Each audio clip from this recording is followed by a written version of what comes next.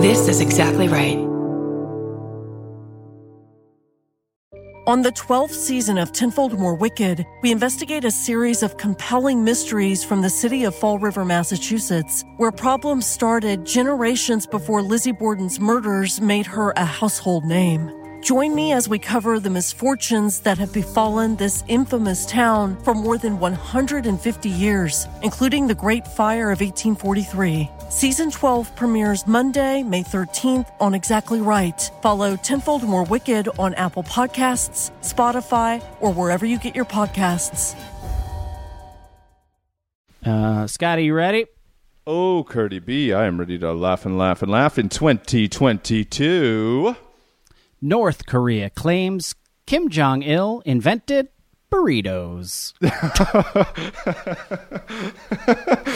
I did not think you were going to say that. Oh, burritos. Okay, sure. The guy's great at golf, so why didn't he invent a famous Mexican cuisine? All of that and more on Bananas.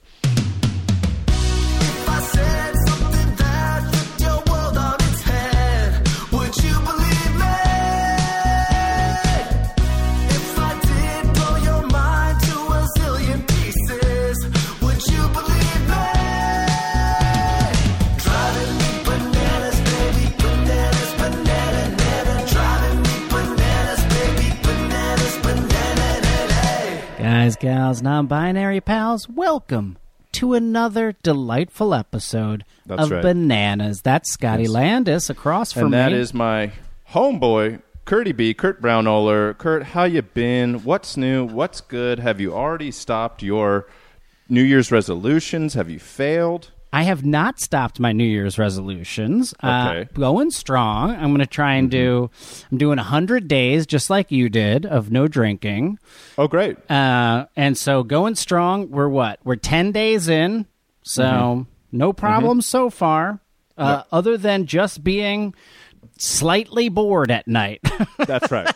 The only thing is it makes movies and TV a little more boring, but I got to say around like week 4 or 5, all of a sudden I started sleeping like better than I've ever slept as an adult. That was the thing that convinced me I'd made the right decision. Oh, cool. All right. I would wake up and be like, oh, is this how I've supposed to been feeling for the last 20 years? It's just like I have energy and I don't need to drink an entire cold brew to feel like a human being. Right. That is, the mornings are easier to like get going. Yes. But I am excited. I am excited to kind of be in new territory because I think probably since probably for the last 13 to 14 years, I've never really taken a break from drinking. Maybe 10 days was kind of like my max, you know? Right. If you have to shoot something on TV, you're like, I'll lean out for 3 weeks and I'll lose some of that face weight. Yeah. And then I wouldn't even do that. I would be like, 10 days! I'm keeping the face weight, folks. Yeah. Take it or leave it. And people are leaving it. People are leaving it. No. So, hey, what is did you do a New Year's resolution? My New Year's resolution is to see a ghost. But water came. I was drinking water. Yeah, you were and it just went out my nose a little bit. And man, that is uncomfortable. Oh. That's... You know what else is uncomfortable? Seeing a ghost. I've never seen one. I've been told. Kristen Shaw one time asked me if I've seen a ghost, and I said no, and she turned and looked me dead in the eyes and said, oh, you will. So I thought, my friend Bailey swears that she had one in her apartment in Santa Monica. Our mutual friend Rachel Olsen talked to me and told me a story about how pennies would appear in other rooms and fall to the floor. So I think in 2022, the Great Quar continues somehow.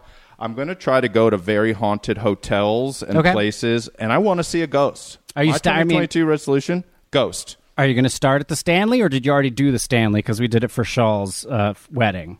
I'm going to start at the Stanley, maybe. I love that in Estes Park in Colorado. And I'm going to just go to haunted places. You know, maybe I'll smoke clove cigarettes and write poetry in cemeteries. I don't know. But I want to see a ghost before we ring in 2023. Scotty, I wish you the absolute best in doing that. And also, just so everyone knows, Scotty is in Tahiti right now. Yeah. Show me the ocean again. I'm in Punahou on the west coast. It's raining right now, but I am 10 feet from the ocean. Wow. I got here before New Year's, and as things keep surging in the States, I sent you that article. I don't know if we talked about this, but I did get lucky enough, and I sold another pilot this year to AMC, so I'm just writing in here, and I can be here, and so I get these little huts and shacks along the water, and I've been in Bora Bora and Moria, and now I'm in Tahiti. So That's zero so complaints. exciting. Grateful for all of it. Thank God. The grind was worth it. 10 years of being a loser in New York, totally worth it. And on the home front here, Olive's school got canceled because of the thing that shall not be named. And so now That's right. Now it's like, well, what were you going to try and get work done this week? Nope, you go F yourself. That stinks. Yeah. You know what's cool, though, is how many Bananimals DM us on Instagram with screenshots of you on the many, many, many, many different TV shows you've been on. You've become one of those guys, Kurt. You're everywhere. Yeah. Nobody knows who I am, but I'm on a lot of different things, guys. Well, now they hear your voice. They're like, I heard the voice, and he's on New Girl. I heard his voice, and he's on Sunny. I heard his voice, he's on Bob's. And I'm like, yeah, the dude is out there. Let's just try and keep making it happen. You want to hear about Kim Jong-il? Yes, This is so I great. do want to hear about Korean burritos. Very good, by the way. So this was sent in by many people, but I first saw it from at AutumnK_5 on Instagram. Thank you, Autumn. This is in Newsweek. North Korea claims Kim Jong-il invented burritos. This was written by Adam Staton on January 7th, 2022. Oh, he's good. He's really good. And here he is the man, isn't he? He's the best in the beeswax. Absolutely. That guy's good. So this is the craziest part. I'll just read like the beginning of this because pretty much everything you need to know is in the title. Next time you're heading to Chipotle and you wonder who actually invented the burrito, you should know that there is one possible, though unlikely, origin story making the rounds. According to North Korean media, burritos were invented by the late Kim Jong-il. The bizarre claim from the notoriously reclusive country comes from the state propaganda outlet Rodong Sinmun. The report said that the dictator, the father of North Korean leader Kim Jong-un, actually came up with the burrito in 2011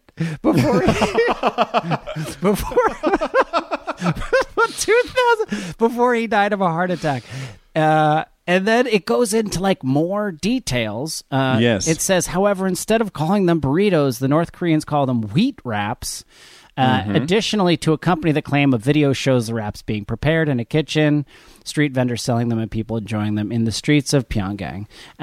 This is... I love incredible. it. It's beautiful and wonderful. I love the late date for the invention. Yes. If you're going to lie, you're going big. That's what North Korea does. They're going to go real big. Big. And I just wanted to, since this is the latest in a long line of amazing accomplishments for Kim Jong-il, I would like to go into just a few of the other ones. Yeah, and I mentioned in the open the golf one. So if you don't have that one handy, I remember that one on the okay, good. Here it is. Incredible. This is from The Guardian. This is from an article in The Guardian written by, but doesn't say anybody. So here it is. When Pyongyang's, and if I'm not saying that right, I apologize, first golf course opened in 1994, he was given the honor of playing the first round. When he came to sign his card at the end, it stated that he had shot a 38 under par round, which included 11 holes in one. His 17 bodyguards were put forward as witnesses to his remarkable feat. That's right. And I think it was his first time playing golf. That's the other detail. The first time he ever plays, just 11 holes in one. Very easy to do. And here is in 2000. In 2000, Scotty. I don't think you know about this one. A new food invented by Kim Jong-il called gogi yepabang was introduced to North Koreans. It was described as double bread with meat, but took on the uncanny appearance of a conventional hamburger. Oh, that reminds me of a story.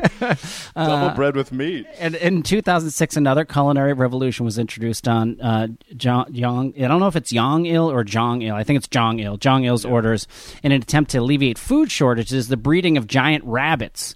Now, this I read about. So there is a guy in, I think, Germany who breeds giant rabbits, and these are rabbits the size of like big dogs. Yes. Okay. So North Korea reached out and they're like, we want to breed giant rabbits because we have a food shortage. The guy was like, no problem. He sent them 12 giant rabbits.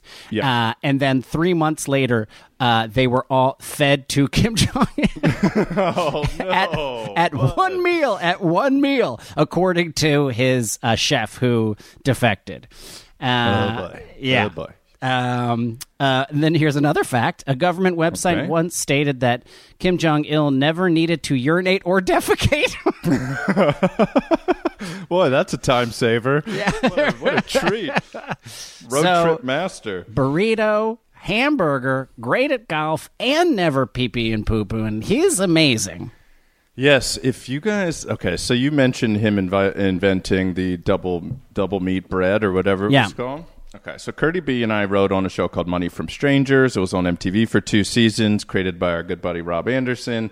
And the idea of the show was the host, Jeff Dye, would walk down the city streets in New York City and walk directly up to a stranger and say, do you want to be on a game show right now? You can win $1,000 in 20 minutes. And a lot of people said no, because that's crazy. But a lot of people said yes. Mm-hmm. Then we would give them hidden earpieces. Kurt was also on the show as a guest comedian. And we would have hidden body cameras all over them. We would stash cameras in the business. The owners of the business knew what we were doing, but none of the employees did. It was a really fun show, and I bet it's on Paramount Plus, but don't quote me on that. So anyways, one of the games that always stands out to me is we sent somebody into Katz's Deli. Mm-hmm. Very famous deli in New York City, famous for pastrami sandwiches, it's famous for when Harry Met Sally, the I'll have what she's having orgasm scene. That's Katz's Deli. Yeah, I love this story so much. It's crazy. It's one of the best games we ever had on that show. So we send in this nerdy white dude. He's wearing a backpack that has cameras on it. He's all mic'd up. We have hidden camera guys in there with like secret cameras. And he walks up to the counter, and it is so packed. It's a huge deli, and it's lunchtime, and it's slammed, and we're doing a game show. And so we do a couple simple things, like for $50, go over there and sit down across from that woman and say, I'm starving. And then the person does it. We laugh in the van, and they've won $50. So we get a few in, and he goes up to the counter, and the guy behind the counter is a very tough New Yorker, like a big man, shaved head, pretty intense. He's got his apron on, and he's like, what can I get for you? And we said, for $50, order a sandwich that goes meat, bread, meat. So meat on the outside, bread in the middle. So simple. Not that crazy of a thing. And so the guy's like, what do you want? And he's like, I want a sandwich. And the guy's like, what kind? He goes, meat, bread, meat. And he goes, oh, what do you mean? He goes, I want meat. I want bread. I want meat. And the guy's like, stop playing, man. What do you want? Pastrami? We got corned beef. What do you want? He goes, okay, I'll take corned beef. And the guy's like, okay, you want mustard? He goes, I want no mustard. I just want it meat, bread, meat.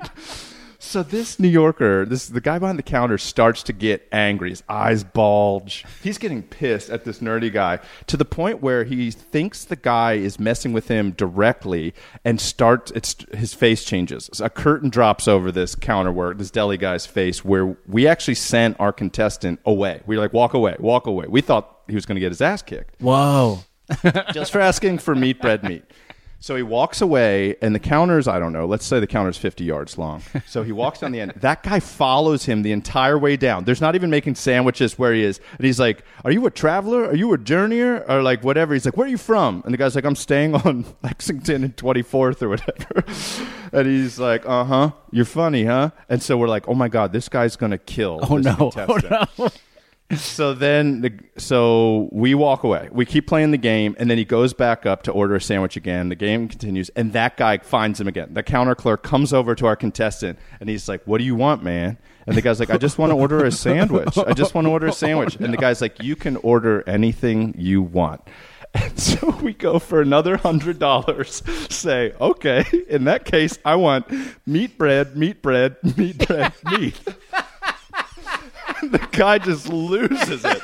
I swear to God, his face turned so red. The owner who was in on it had to run over and grab his guy.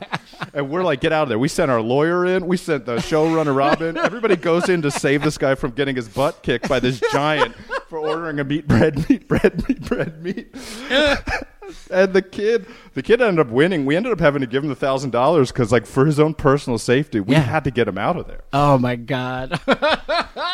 What do you want, man? So yeah, if you guys are ever bored, and don't give restaurant employees or deli workers a hard time. But if you ever get a little loose, order that meat and just see what happens.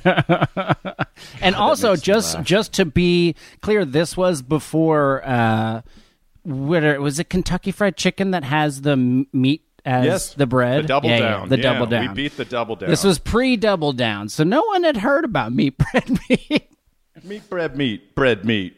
And the guy, God, he almost killed him. Oh, that's so great. I love that so much. You know what's one funny thing that occurred to me when I was out here is I've never been to Tahiti before, but when I was a freshman in high school, we had to do summer reading. Remember that? You'd have to read like 2 fiction and 2 nonfiction. Oh, my God. We had to read so many books, yeah.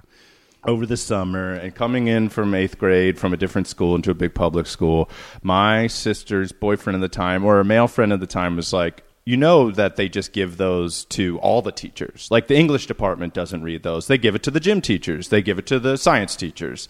So basically, the teachers don't want to be reading your book reports anyway. So he said, Scotty, just do what I do and write that your nonfiction book is called Life on Tahiti and make up an author's name. And I did it for 4 years in a row. I would write a fake book called Life on Tahiti and make up facts about Tahiti. And my fake author's name was Don Muldoon. A good Irishman. It's called My Life on Tahiti? No, Life on Tahiti. Oh, just Life on Tahiti. Oh, yeah. It's the Irish author's definitive explanation of what life on Tahiti is like. Written by a 13-year-old boy from Maryland who didn't know what ocean Tahiti was in. Pre-internet, so I couldn't Wikipedia anything about Tahiti. So I'd be like, it's a fishing culture. They love sailboats. Try the pineapple. So anyways, if you're a high schooler and you have to do summer reading this year, Life on Tahiti by Don Muldoon. Keep the tradition alive. It worked every time. So here's my question. What of what you wrote as a 13-year-old is actually true about Tahiti now that you've been there? A lot of pineapples. They are big pineapples here. Tahiti, huge on pizza, which I didn't know. Pizza is like the number one food. Pizza and Coca-Cola, extremely, extremely big out here. Okay. But it's French culture also, so it's Hawaii with French restaurants. The people couldn't be nicer. It's beautiful. It's clean. I'm totally blown away, and I'm going to try to stay as long as I can. And man, it's ride it out, Scotty. Hey, we got Zoom Life. And we got Zoom Life. Do the podcast from anywhere. And I was shocked. I was like, because when I heard you were going to stay for the whole month, I was like, fuck, man, what is the time difference between LA and Tahiti? And I looked it up. Yeah. It's 2 hours. 2 hours. It's so crazy. It's just underneath Hawaii when you look at it on the the globe, the round thing. I'm it's looking like at the right globe there. all the time. I'm never not looking at it. Olive has a globe in her room that we got at a yard sale, and it's from I think 1985. Yes, and so like all of Europe is wrong. Do you know what I mean? Like it's just like the United Soviet Republic is all of the big piece. Like there's the Ukraine doesn't exist, like all this stuff. But she'll spin it and then she'll put her finger down and then we'll like talk about like that country or whatever. Yeah. The amount of times that it comes up on countries that no longer exist, I'm just like, we could just skip past this. It's a big chunk. The USSR is a big chunk of the globe. Oh, yeah. Or was. Oh, yeah. Burma. Yeah, that's so good. That's a great game. Everybody played that game. It's a great game. Where will you live in the future? Spin a globe, drag your finger. Yeah. And it usually is, the Cook Islands or something.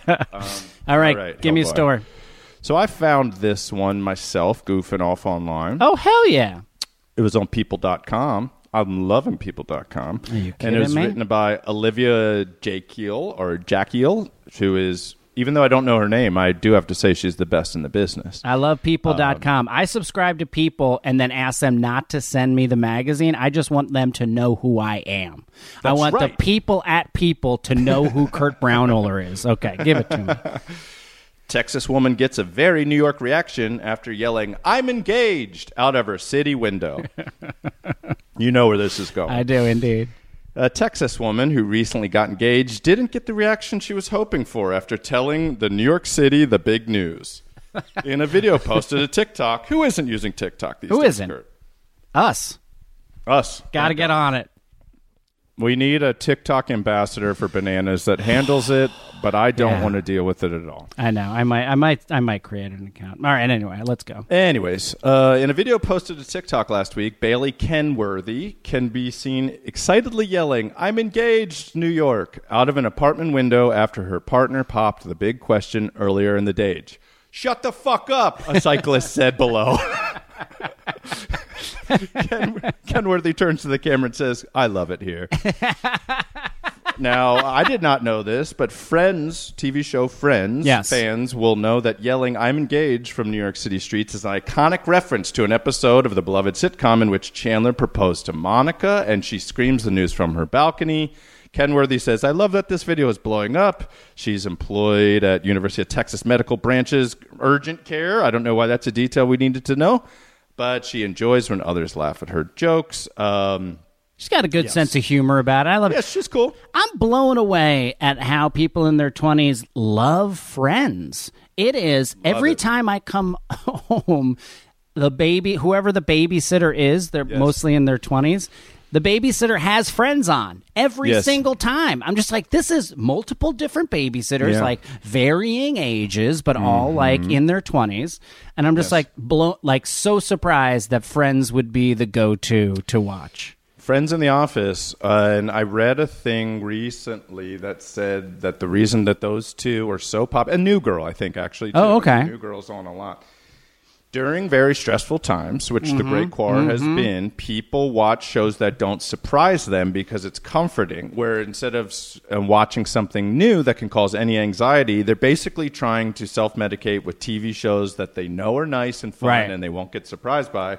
And when you think of Friends, that's exactly what it is. Oh, hell easy. yeah. It's a great show. It's one of the greatest. Oh, it is. It's very enjoyable. Meanwhile, I'm over here watching Station 11, which is about a pandemic where everyone dies. By the way, Station 11 on HBO Max is amazing. It's so good. It's great. It's so good. Watch it. The first episode is going to give you PTSD.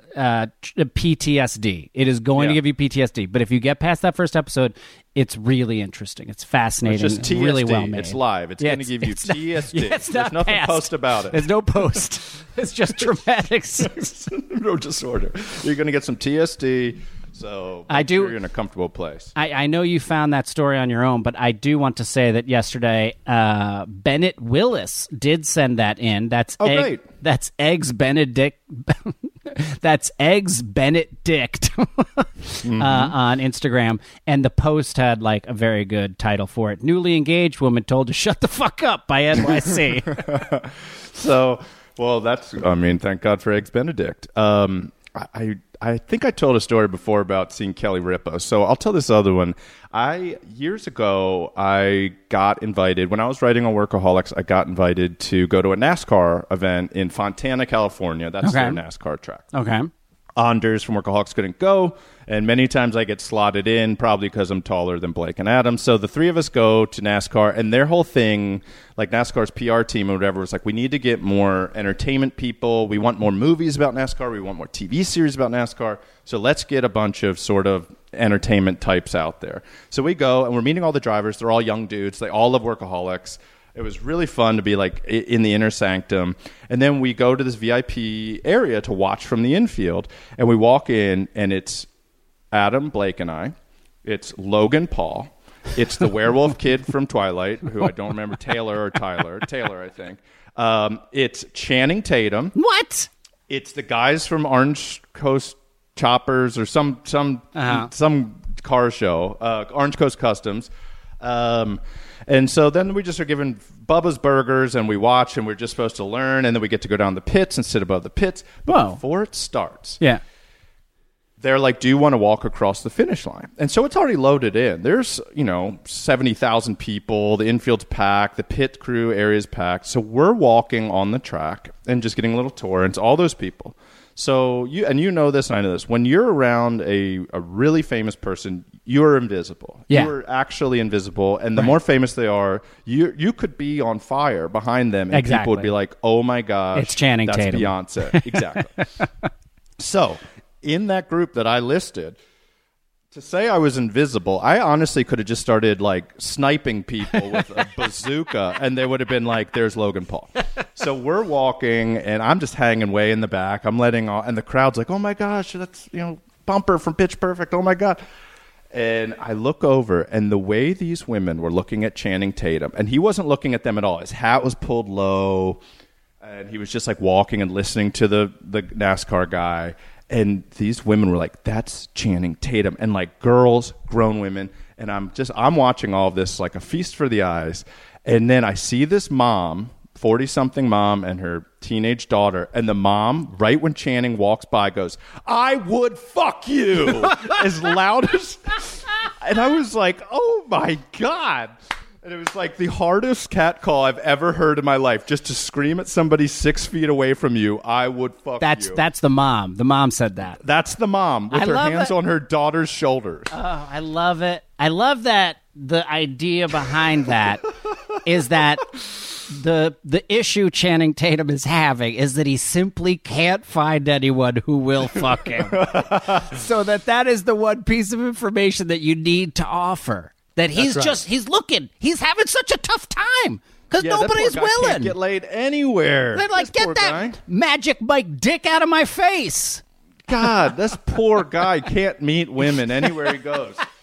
Not at NASCAR events. Not everywhere he is his entire life. His entire life. Think about how it must be exhausting. It must be exhausting. A, it must be exhausting to be famous, A.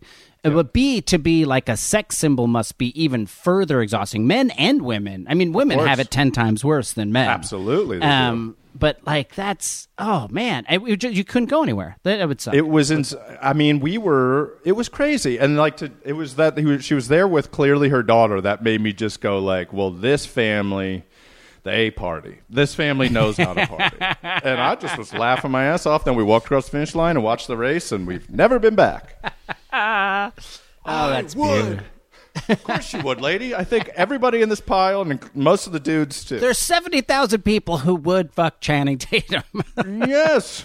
It was All right. awesome. I'll tease you, and then we'll take a break. Here you go. I love a tease. Here you go. 90-Day Fiancé star retires from selling farts after heart attack scare. Oh, we got sent this one A lot.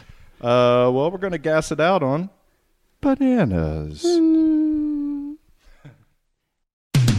If you're skeptical, then maybe check the facts, but you better believe it, 'cause it ain't fake news.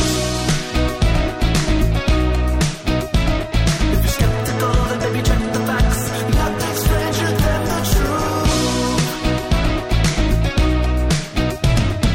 Driving me bananas, baby, bananas, banana, driving me bananas, baby, bananas, banana.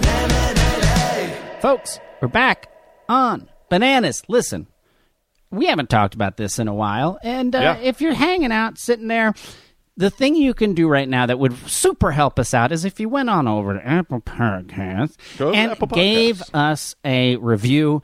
It really does help the show, and if you could tell somebody about the show, that would be awesome as well. We're just, we're still growing here. We're still growing. Thank goodness. Well, and welcome to all the new Bananimals, too. We have so many people that message us and go, we're a new listener. We love your theme song. It slaps. We go, that's old. Don't say that anymore. But welcome to all the new Bananimals and the word of mouthers and the people that are binging all. I have no idea how many episodes we've done. Yeah, and to make it even easier for you to give us a review, you can go to the website ratebananas.com, RATE bananas.com, and it brings you right to a link. It's boom, it's right there. It's right there. Yep. So, and we love the DMs. Keep the DMs coming, and we are getting a little slower, guys. We have gotten to the point where it really is so much. We will respond to you, but within a day is becoming harder and harder, so don't feel neglected. Don't feel skipped over. We'll say, hey, but give us a little breathing room. Scotty's got to reach over from his towel on the beach of Tahiti. That's right. To tap it out. So just give him time to reach over, folks. I got to get a wet ones out and get that pineapple juice off my fingers. Life on Tahiti, Don Muldoon, fake book.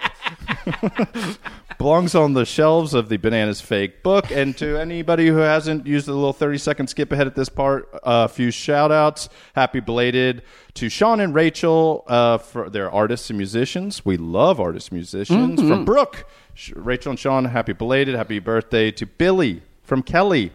Billy had me on the Nothing to Fear podcast last year, and I had a wonderful time. So happy birthday, Billy. Thank you so much for having me on Nothing to Fear. Check out Nothing to Fear. And just a shout-out. This is just a lovey-dovey shout-out to Oleg from Jasmine. Oleg, you lucky SOB. Jasmine loves you so much. And honestly, Kurt and I do too. Thanks for listening, you two. That's beautiful. You got any, Kurtie? No! Kurt sneezed. Guys, this is live to tape. I sneezed. We do not mess around. I sneezed far away from the microphone and then came back. And let's dedicate this episode to sanitation workers. I was thinking about that the other day. And our buddy Chris was a sanitation worker for many years. And so we do know the ins and outs of sanitation. It's not an easy job. We give it up for you guys. Thank you, men, women, and everybody in between. Sanitation people, you rock the boat. This one's for you. Here it is. This one was sent in by Rainy Day Explorer. Look, How did they get that name? Hundreds of you sent this in. Rainy Day Explorer was the first I actually saw it on. This is look, this was covered in every major news outlet. I'm sure you guys are familiar with this story already. But I looked. The New York Post did have the snappiest version of this. I don't know why. They did. Look, we're always we don't love the New York Post. Hell no. We try and avoid it, but they do have very snappy writing. They will grab you with their headlines. That is their specialty. Yeah. 90 Day Fiancé star retires from selling farts after heart attack stare. This was written by Yaron Steinbuch. So thank you, Yaron. You're the best in the biz. Thank you. Very good at the business, yes. I mean, here's how it opens, Scotty. Oh, boy. And as it should open. Every article that does not open this way misses it. She had a fart attack. A reality TV star who launched a gassy venture peddling her fancy flatulence to strangers, Stephanie Matto, 31, blew away people on social media when she recently announced that she makes more than $50,000 a week selling her farts. That's a lot of money. When this broke, this was sent in a lot too. We did not cover it at the time. We did not post it at the time. We don't want to be doing too much fart stuff or reality show stuff. This is not in our wheelhouse. Okay. No, we're not Tooth Boys. Once it bumped it over into the. Yeah. This is the story of the Truly century. Bananas. Yeah. The Connecticut resident had gained international recognition after appearing on the reality show 90 Day Fiancé, and later started her own YouTube channel, wrote multiple books, and founded an X-rated subscription site called Unfiltered. Look at that. An entrepreneur, if you will. Yeah, smart woman. She then really made waves with her olfactory business by capturing her emissions in jars and selling them because she, quote, thought it'd be a hilarious publicity move that would get a lot of people's attention. She was right. She's very smart. She's a genius. She is a genius. She's a genius. She's a MacArthur Fellow to me. Hands down. Okay, but after making $200,000 in sales, $200,000 in sales. That's only 1 month. Who knows? Who knows if it's $200,000? Oh, the IRS knows. They're going to come for her. She's bragging about her money too much. They're going to light her up. Well, she's lighting herself up, but they're going to get her.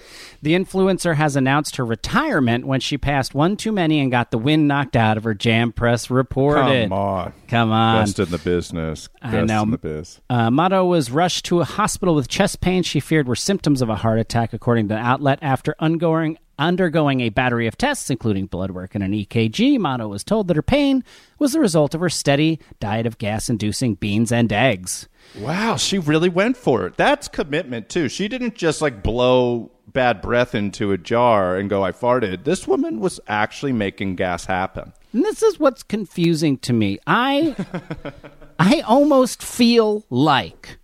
Okay. I almost feel like all of it's fake. Do you know what I mean? It's just like, why would you fart into the jar? People are... I mean, is it because people are paying $1,000 per jar that she feels like she has to fart into the jar? Is Quality there a control, video? yeah. Is there a video that accompanies it where she like says the person's name, like full name, and has like a New York Times with the date on it? Yeah, proof like of life. over her butt, and then it like goes and like, why is she even doing this? I mean, Proof of life to fart in a jar for some. I mean, it's a funny thing to send to somebody, and if that's your kink or whatever, live how you want to live. We support anything that consenting adults do. yeah.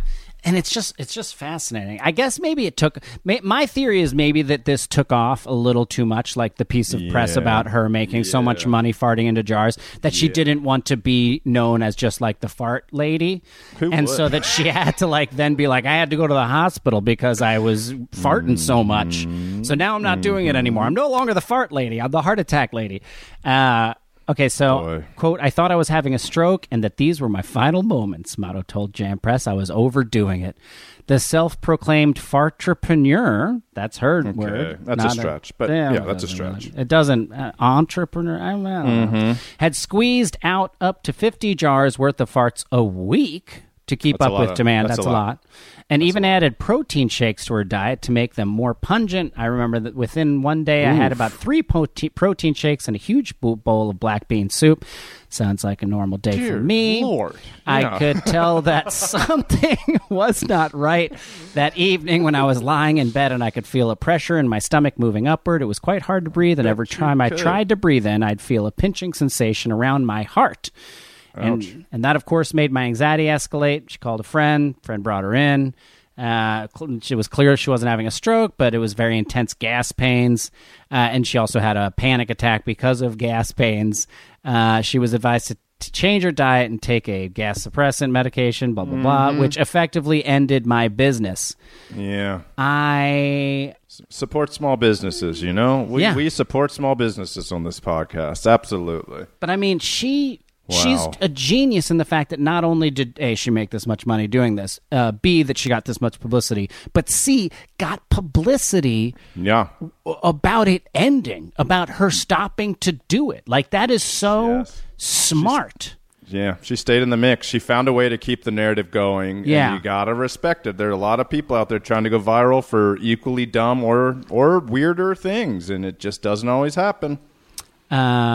Okay, here we go. So she said people have like a lot of different... Some people loved it because they have like a fetish about this and they loved it so much. We're not yucking anybody's yum, which is a very old phrase, and I think it's funny to say it, but... It slaps, It does slap. Oh, man. It is off the chain. And... she says her family is relieved. Here's the last 2 lines from the article, which are beautiful. Even though I got backlash, I think it has opened a new door for me. I'm working on digital fart jar artwork at the moment, Matto said. Of course, she's doing an NFT. Of course. And I think everything happens for a reason. And although my fart selling days are ending, I'm going to save the money I've made and will put some into crypto. There we go. And all credibility goes directly, like a fart, out the window. It's God. Just like, she just is like, I know which words to say. Do you know what I mean? Oh, God. This is just going to get more people talking. She knows all the buzzwords. She knows all the buzzwords. This will get more people talking. At the end, I'm going to tell them I'm putting my money in crypto. They can go fuck themselves. Oh, God. Well, they did it. They did it. I love it so much. She's so smart. Yeah. You got to give it up for her for making money off of something silly, because you got to figure half of that 100,000 were people just sending somebody as a joke. You know, there's all I've been sent 2 potatoes. I'm pretty sure you can send bananas now. My friend Casey sent me in a tube that opened. It had a spring-loaded glitter in it, and so then I just in my car just a glitter bomb exploded. There's all kinds of novelty mail funny things, and she capitalized on her very small amount of fame. I'm assuming she's an attractive woman, and she went for it. I think a glitter bomb is that's mean. That is mean. Were you cleaning glitter out of your car for like 8 years after that? Yes, and it was sent to the P.O. box, and she was like, why did you open your mail in your car? I was like, why wouldn't I? I was like, Would you have preferred I opened it in my living room? Yes, right, exactly. Opened it at the gym. Hello, boys. Badoosh. No, it was pretty impressive. All right. That is so funny to me. Give me another good one, Scotty. This one's pretty fun. There's some good ones. This was sent in by Big Swede, or possibly Big Sweetie. Okay. Sweede. Thank you, Big. We'll go Sweetie. That's cuter. From Yahoo News, written by Joshua Zitster. Tough name, great writer, best in the biz. Woman deliberately runs 49 red lights in ex-boyfriend's car to rack up fines after he left her for another woman.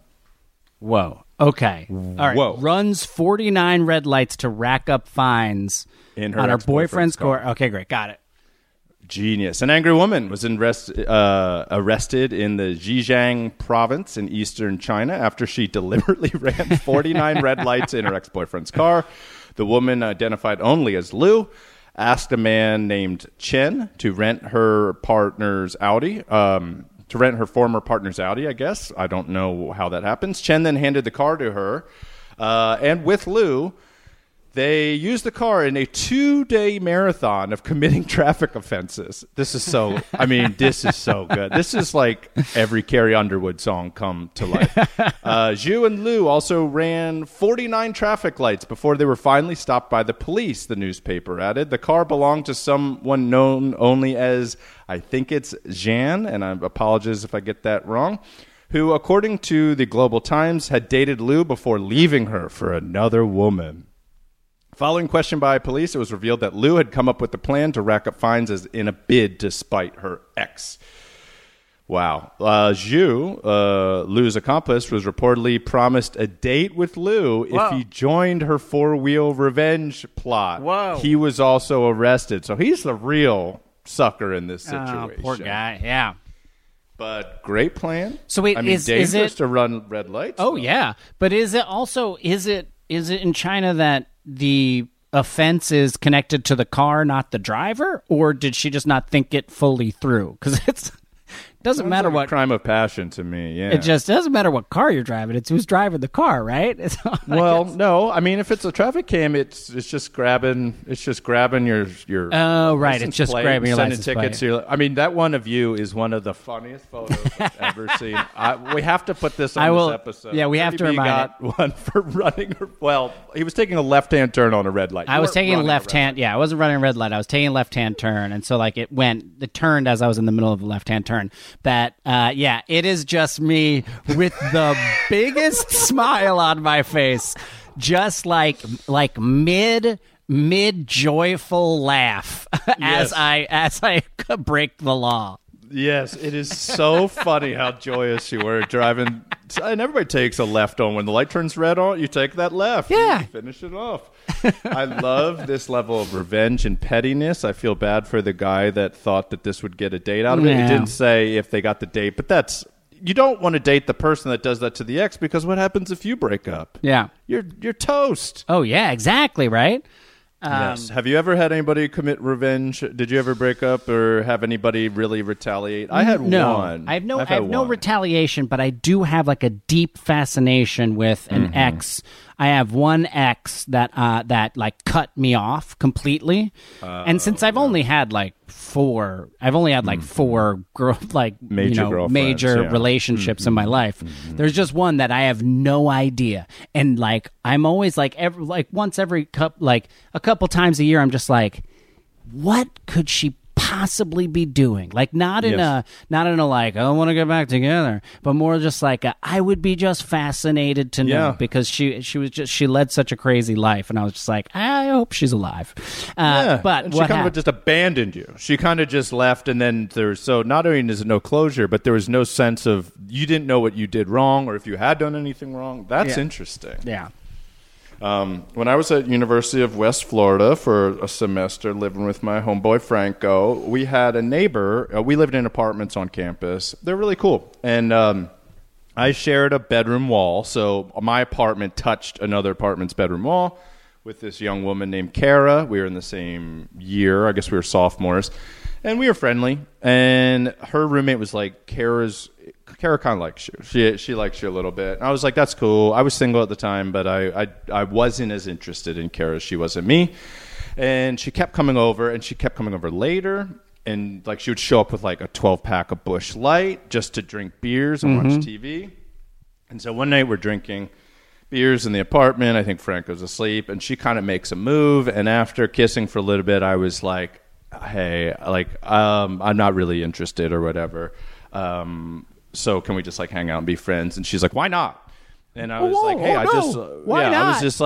I was like, hey, we're better as friends. And she was like, well, we went to Seville Quarter and we danced and stuff. I was like, we did dance. I do like that. That is true. Well, everything you're saying is true. I'm just not interested. She's like, oh, really? Fine. She walks out of the apartment. It's probably 11 p.m.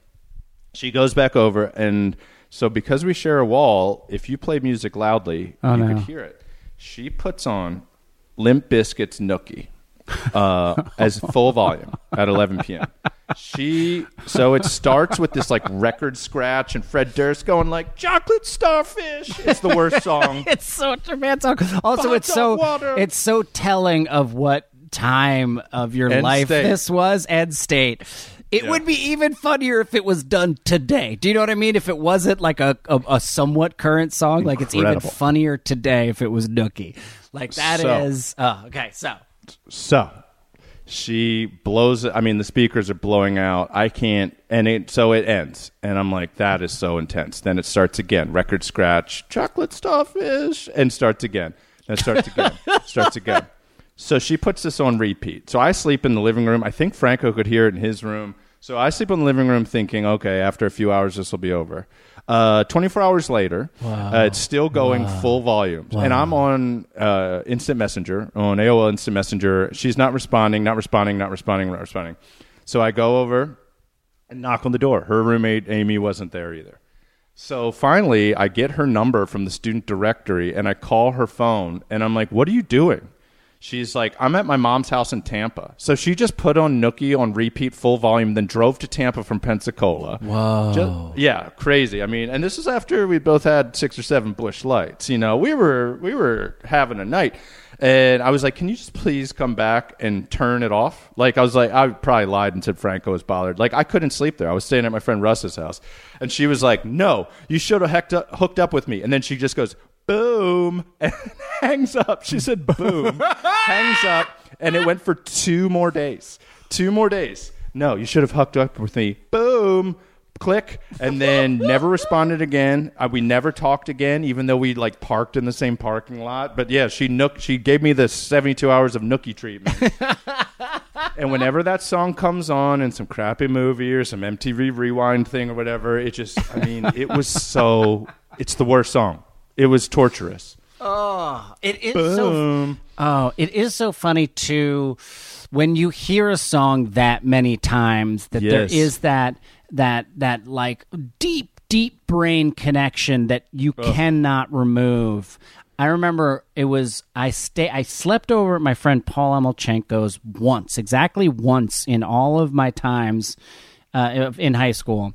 And for some reason, he put the Spin Doctors, that like Dragon album on, and it was just on Spin Doctors on, and he just put it on repeat, and then we all went to sleep, and then it just played all night long. Yeah, at like kind of like moderate volume. Do you know what I mean? Like, I think we were drunk when we went to bed, but it was in high school, and then it still woke up, and whenever I hear it, all I can see Like I hear any song off that album, I can just see the bottom. I was like sleeping on the floor. Yeah. I can just see the bottom of his bed because I was just lying on my side, just listening to it play nonstop for 8 hours. Yes, Yeah. that's such a good point because my main memory is of the sofa that she and I were sitting on in our living room, which had very coarse upholstery, yeah. Like if your elbows were on it too much, it felt like they were rubbed raw, and I had to sleep out there for like a night or two because of Nookie in the other room. But that's weird because that is besides her like getting mad, the Busch Lights, and that sofa, those are my memories. So something about that fabric and that song are intertwined forever.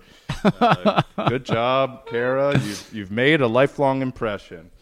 Oh man, no, you know what it was? Wait, no, it was the Soup Dragons. That's who it was. I like the Soup Dragons. They're better than the Spin Doctors. Are they? Yeah, they were pretty cool.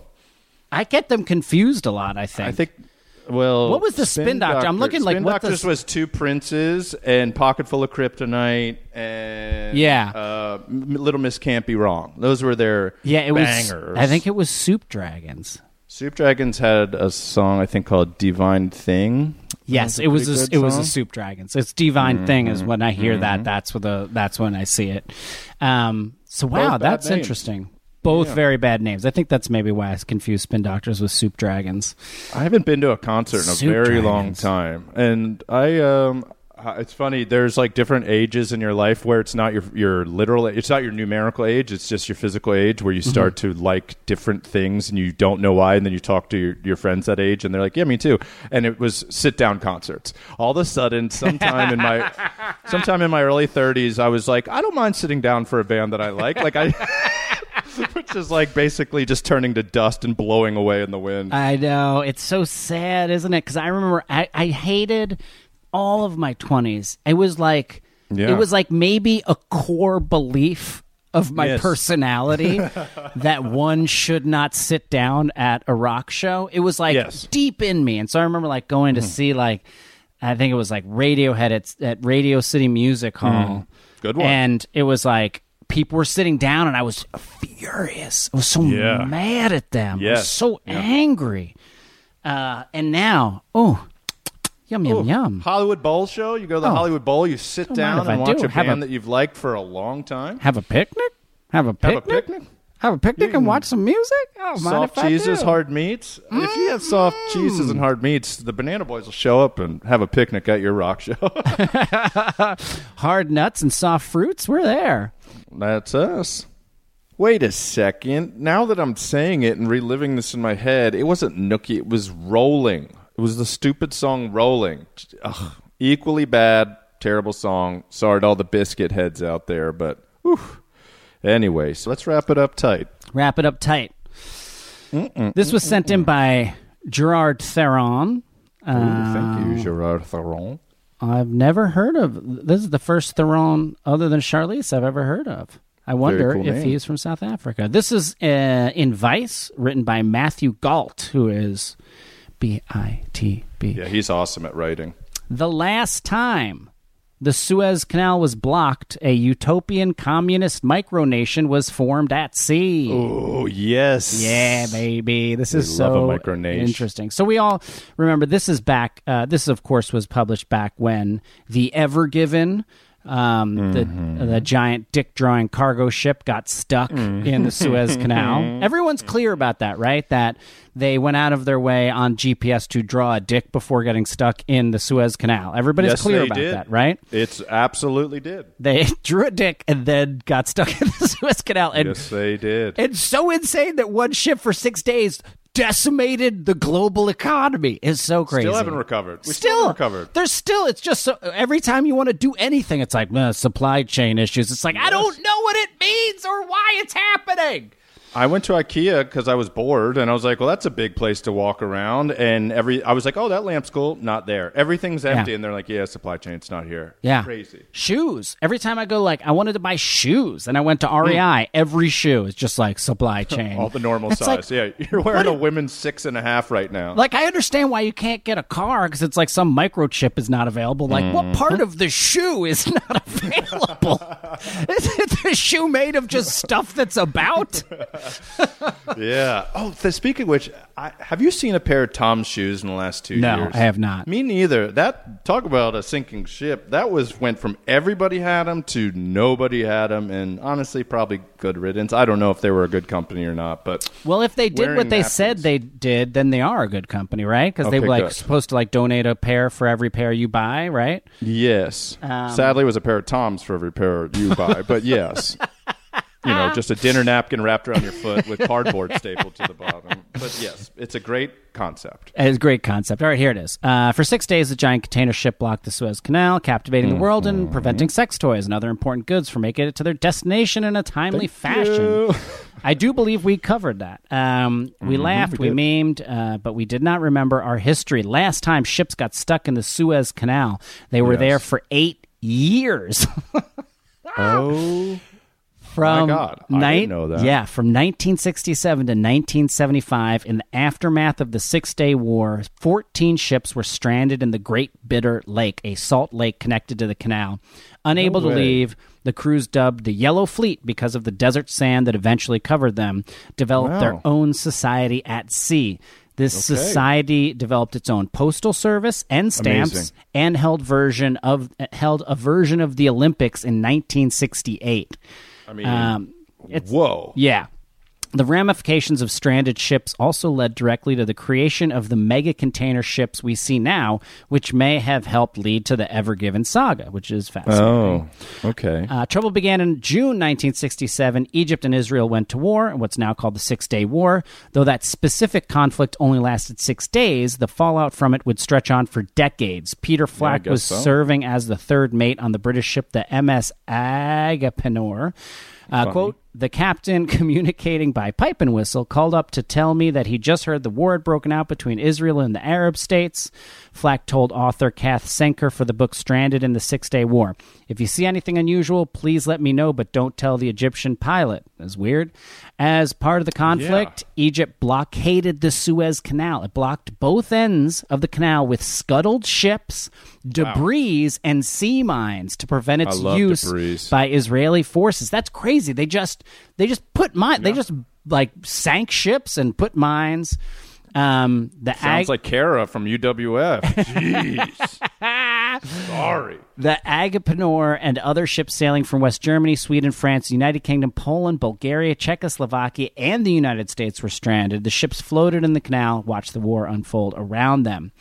The world was less connected in 1967 than it is today.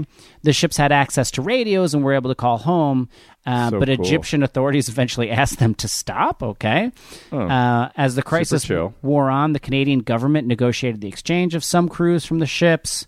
So then basically, over the next 8 years, a weird system developed. The companies that owned the ships were allowed to cycle crews through the ships, maintaining skeleton crews to keep them afloat, but weren't allowed to sail the ships out of the canal.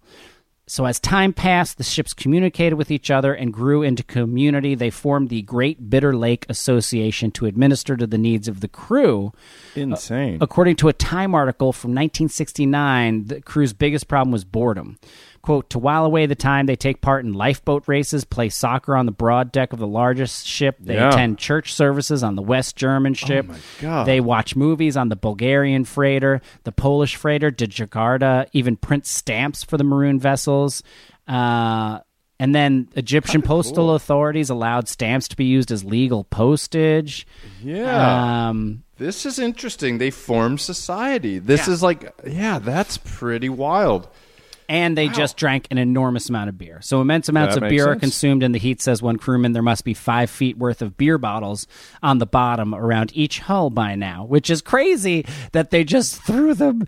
Again, 1967, different time. Different time. Just throw them over the head. That is literally... Daisy. When I lived in New Jersey, and I've talked about this in my stand-up, we would, when you got McDonald's, it was... Everyone I knew did this. As you were driving home, you would eat it in the car, and then as you finished, you would throw it all out the window. Just driving down the highway, roll the window down, and the bag of McDonald's would go flying out the window. And everyone was just like, yep, that's right. That's the way things are done. And you've spent the second half of your life correcting that. You were the first person I know to drink out of an Nalgene bottle or like so to reduce plastic. I think you guilted yourself into being the new Captain Planet. So basically, they did all this. They had an Olympic Games. There was 14 events. A soccer-playing dog named Bulbul participated in the games and was awarded a medal. Absolutely, sure, deserved it. So yeah, and then basically because of this, the only reason that ships were kept a certain size was to get through the Suez Canal. But because it was blocked for 8 years, they immediately started making bigger ships. So, quote, after the canal closed, there was an almost overnight demand for a 25% increase in oil tanker capacity.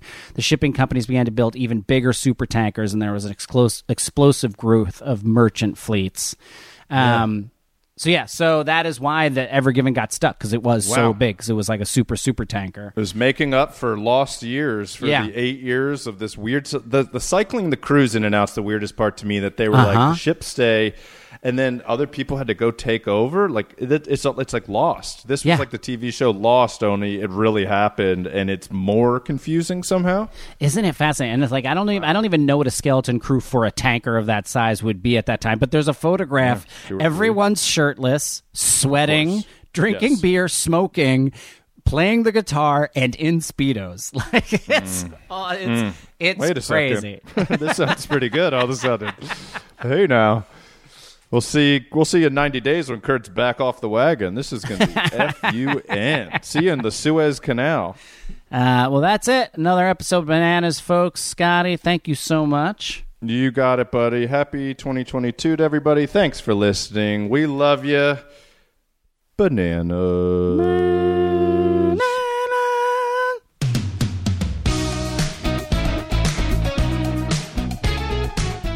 This has been an Exactly Right production. Produced and engineered by Katie Levine. Theme music by Kahan. And all of our artwork is done by Travis Millard.